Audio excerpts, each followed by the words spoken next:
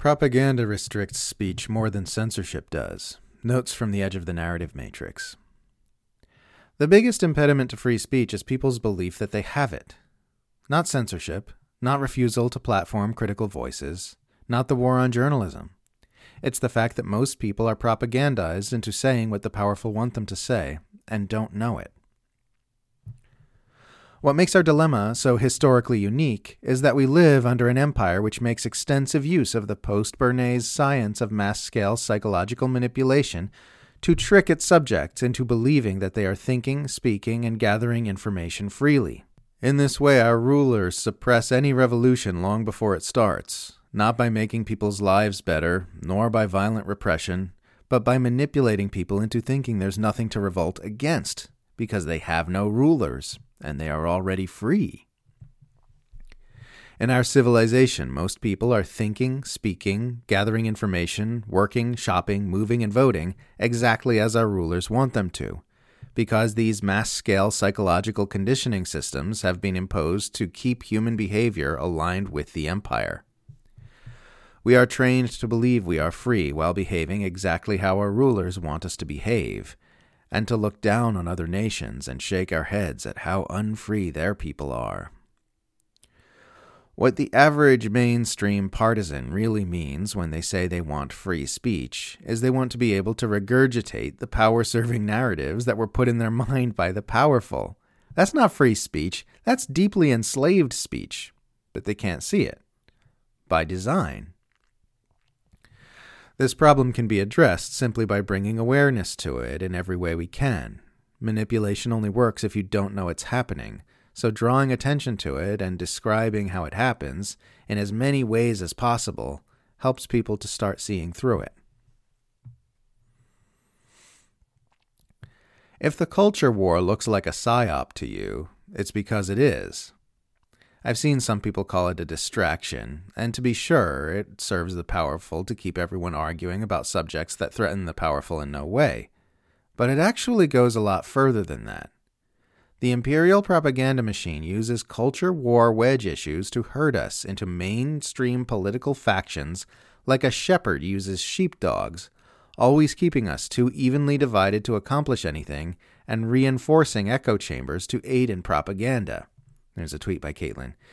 You'll never convince me that it's an organic phenomenon that the population always splits itself into two equal oppositional political factions, which always leaves them in a deadlock, unable to get anything done, and it always deadlocks in a way that benefits the rich and powerful.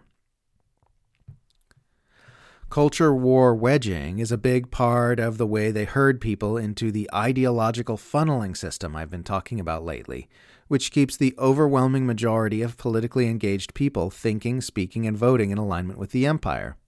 As many people as possible are herded into two mainstream factions of equal size, which both prevent all meaningful change and serve the interests of the powerful. Anyone who can't be herded into either of these mainstream factions is instead herded into fake populist factions, which eventually corral them back into the mainstream factions. Those few politically engaged people who can't be herded toward any of these groups are so small in number that they can simply be marginalized and denied a sizable platform from which to spread their ideas. And democracy does the rest, because the majority are supporting the status quo. Care about protecting trans rights? You get herded into this mainstream faction over here. Trans people freak you out a bit? You get herded into this mainstream faction over there. In this way, people are corralled into political parties that are designed to serve the empire. If you can suck someone who's critical of militarism and empire into the culture war, suddenly they start believing absurd things, like that opposing the woke agenda is as important as opposing war, or that electing Ron DeSantis would be a devastating blow to the deep state. Now, instead of focusing on the U.S. empire's nefarious behaviors and critically viewing all mainstream politics, that person is focused on Dylan Mulvaney and will throw their support behind any mainstream politician who says Target needs to stop selling rainbow shoelaces during Pride Month. You see people herded into both mainstream political factions over and over again with this stuff they keep hammering day after day after day, thereby bolstering the power structure the parties which represent those factions are designed to support. They do it because it works. None of this means the issues raised by the culture war psyop are unimportant. It just means it's a psyop. It's something the powerful leverage to their advantage, and it's important for us to be acutely aware of that and direct our political energy and attention accordingly.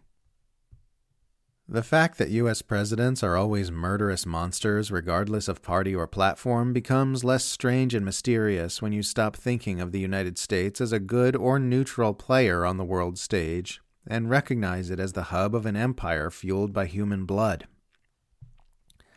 That's why I just ignore U.S. presidential elections these days, except to point out what a sham they are.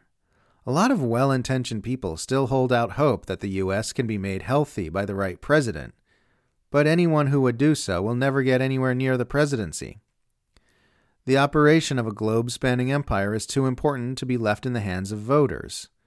Nothing will ever be permitted to happen that could impede the operation of the empire as long as those who benefit from that empire are able to prevent it from happening. There's just too much power riding on it. It's so destructive and degrading how the products of mainstream culture, movies, shows, music, etc., are produced not based on how edifying, transformative, and adventurous they can be, but on how much money they can make. The arts, which get the most traction in our society, wind up being not those which call us into the higher aspects of our being and encourage us to explore the bounds of human experience and potential, but those which deliver a quick ego hit and pump the brain full of fast reward neurochemicals. It's been this way for generations, and it's all people know. That everything is confined in this way starves the populace of all nourishment of mind and heart, and it narrows the scope among artists on their ideas of what is possible and what's worthwhile. It has shrunk the confines of what artists have been willing to explore by orders of magnitude, and it's resulted in a mainstream culture that is shallow, power-serving, and uninspired from top to bottom. Humanity would look much different, and the world would be a much better place if this hadn't been happening all these years. Capitalist culture is brain poison. Someday the leaders of ecocidal corporations will be put on trial for their crimes against our planet, and their defense that they did it to generate profits for their shareholders will be treated the same as war criminals, saying they were just following orders.